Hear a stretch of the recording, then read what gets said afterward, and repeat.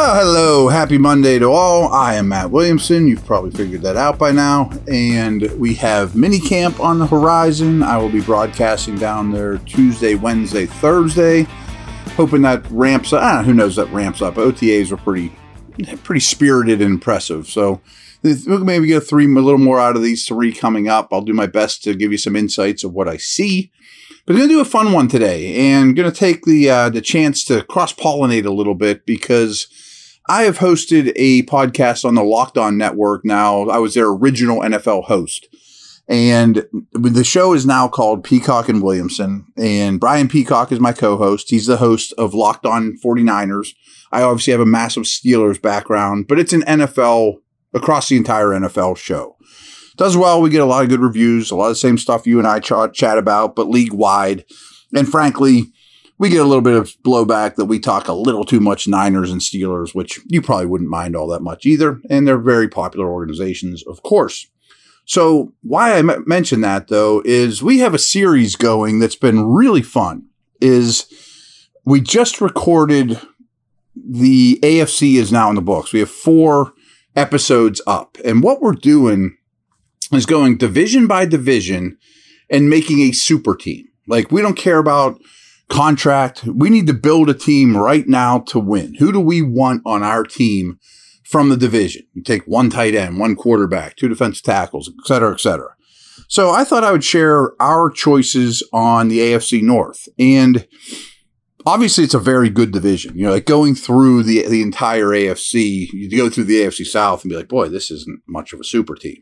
But there was a lot of high-quality players to pick from, and the Steelers aren't greatly represented. I mean, we have 11 offensive players, 11 defensive players, but I will say the Steelers had a lot of just miss, and their depth showed up in this conversation. So you might enjoy going back listening to that episode. It's a full half hour. It's probably like 40 minutes of us going back and forth, how to build this team.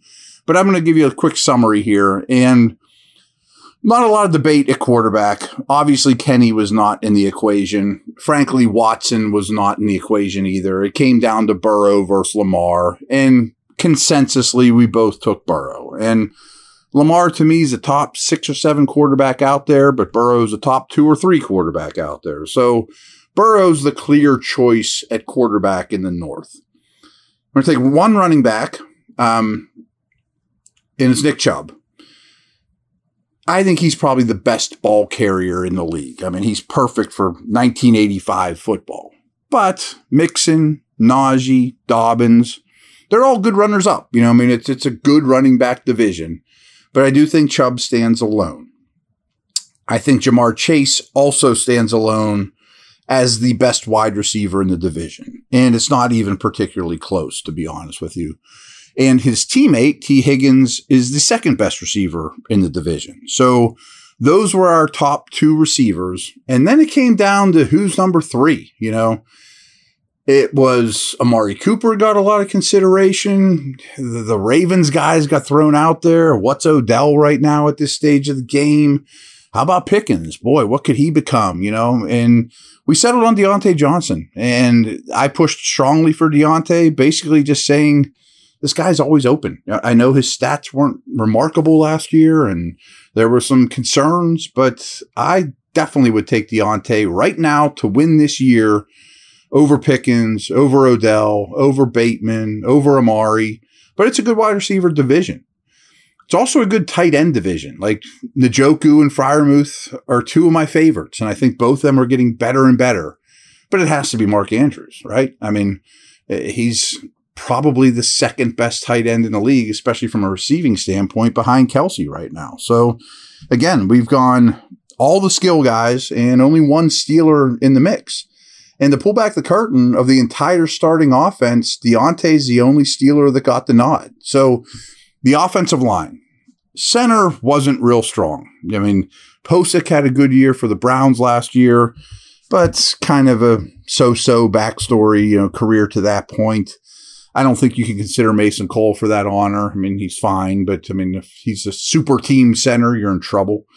We went with Tyler Linderbaum, who still struggles with power, but you understand why he was a first-round pick.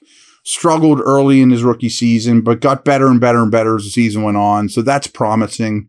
Some of these young dudes, if the second half of the season, a la Kenny Pickett, was a lot better than the first, they get the nod because at least they look like they're getting their feet under them. I think that's the case with Linderbaum, but of our starters on offense, that's probably the position I feel weakest about in the AFC North.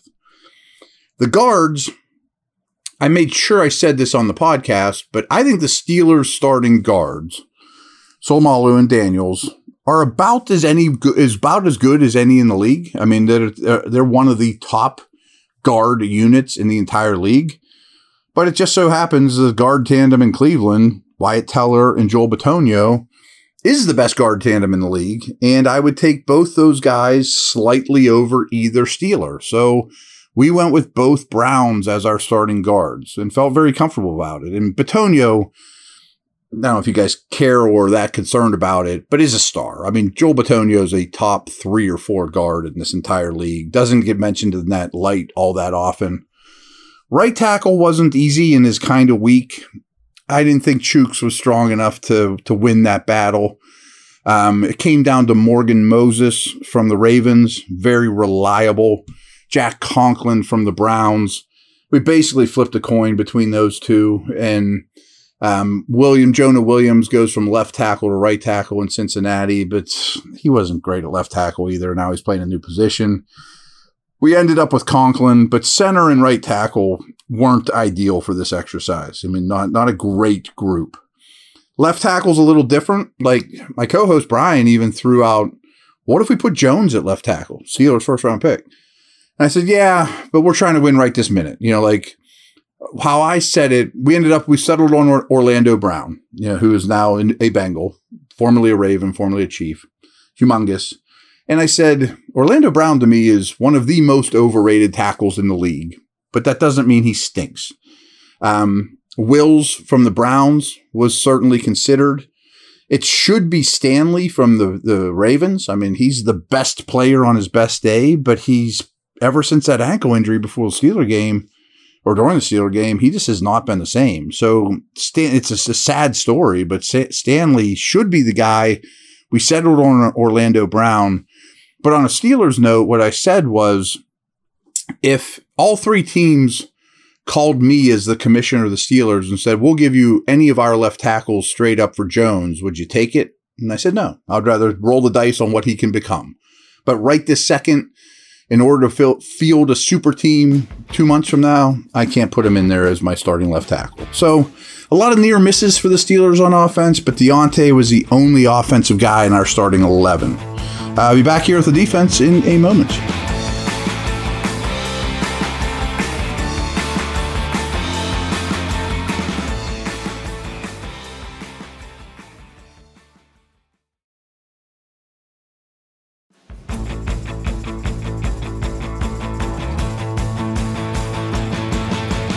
So start with the big guys on defense. It is not a tremendous defensive tackle division. Matt Ibuke is a better player than you think for the Ravens. They signed Tomlinson in Cleveland, who's going to be a big upgrade for them. But Cam Hayward's a slam dunk interior player. I mean, he's the best interior player in the division. And you guys might not understand how good he is, but DJ Reader in Cincinnati is also a tremendous player. He's more nose than Cam is. But their defense, not quite in a TJ Watt level, but if you look at their production and numbers and yards allowed and things like that, when he's on the field versus off, it's night and day. He's a tremendous football player. So Reader and Hayward were our D tackles and felt very confident about that. Felt even more confident about the edge guys. I mean, it's TJ and it's Myles Garrett, and that's as good as it gets. You know, I think we've had this conversation that I think the best edge players on the planet right now are these two, Max Crosby, who doesn't always get lumped in with those dudes, Nick Bosa, and Parsons with the Cowboys. So this division has 2 of them. Boom, throw them in there. Tremendous. You know, a guy like Trey Hendrickson would have made a lot of super teams for the division. Hubbard's not a bad player. Browns now have some dudes opposite Myles Garrett, including Zadarius Smith. None of them can sniff it, though. I mean, you're not going to beat out Watt and Myles Garrett, so you're out of luck. So that's 2 Steelers on defense already, both on the front line, of course. So if we go off the ball linebacker, we only took 2 of these because we're going to take 5 defensive backs. It's not a great off the ball linebacker division. I mean, outside of Roquan Smith, who's clearly number 1, he's hitting his stride. He's, to me, a top 5 true linebacker. Ravens gave up a lot for him, including payment as well as draft picks, but he is clearly the best linebacker in this division. After that, we were kind of reaching, to be honest with you. I kind of lobbied for Wilson or even to a lesser degree, Pratt, both Bengals, both quality players. They're certainly not Roquan Smith. I don't think you could throw Holcomb in that mix. I mean, you absolutely can't at this point. I mean, the linebackers in Cincy are definitely stronger than the Steelers off the ball guys. We went for Jeremiah Owusu-Koramoah, though, and maybe that's bonkers. You know, he hasn't done a ton, but he is highly athletic. There's a lot of upside there. Flies around the field. I probably would have rather had Wilson in Cincinnati, but I didn't have a huge problem with it. And hey, it's a group decision, and BP liked JOK, and I get it because he could be a humongous, contributor next year. So the 2 safeties were also very easy. Minka, boom, plug and play, easy. And clearly the number 2 safety to me in the division is Marcus Williams from Baltimore.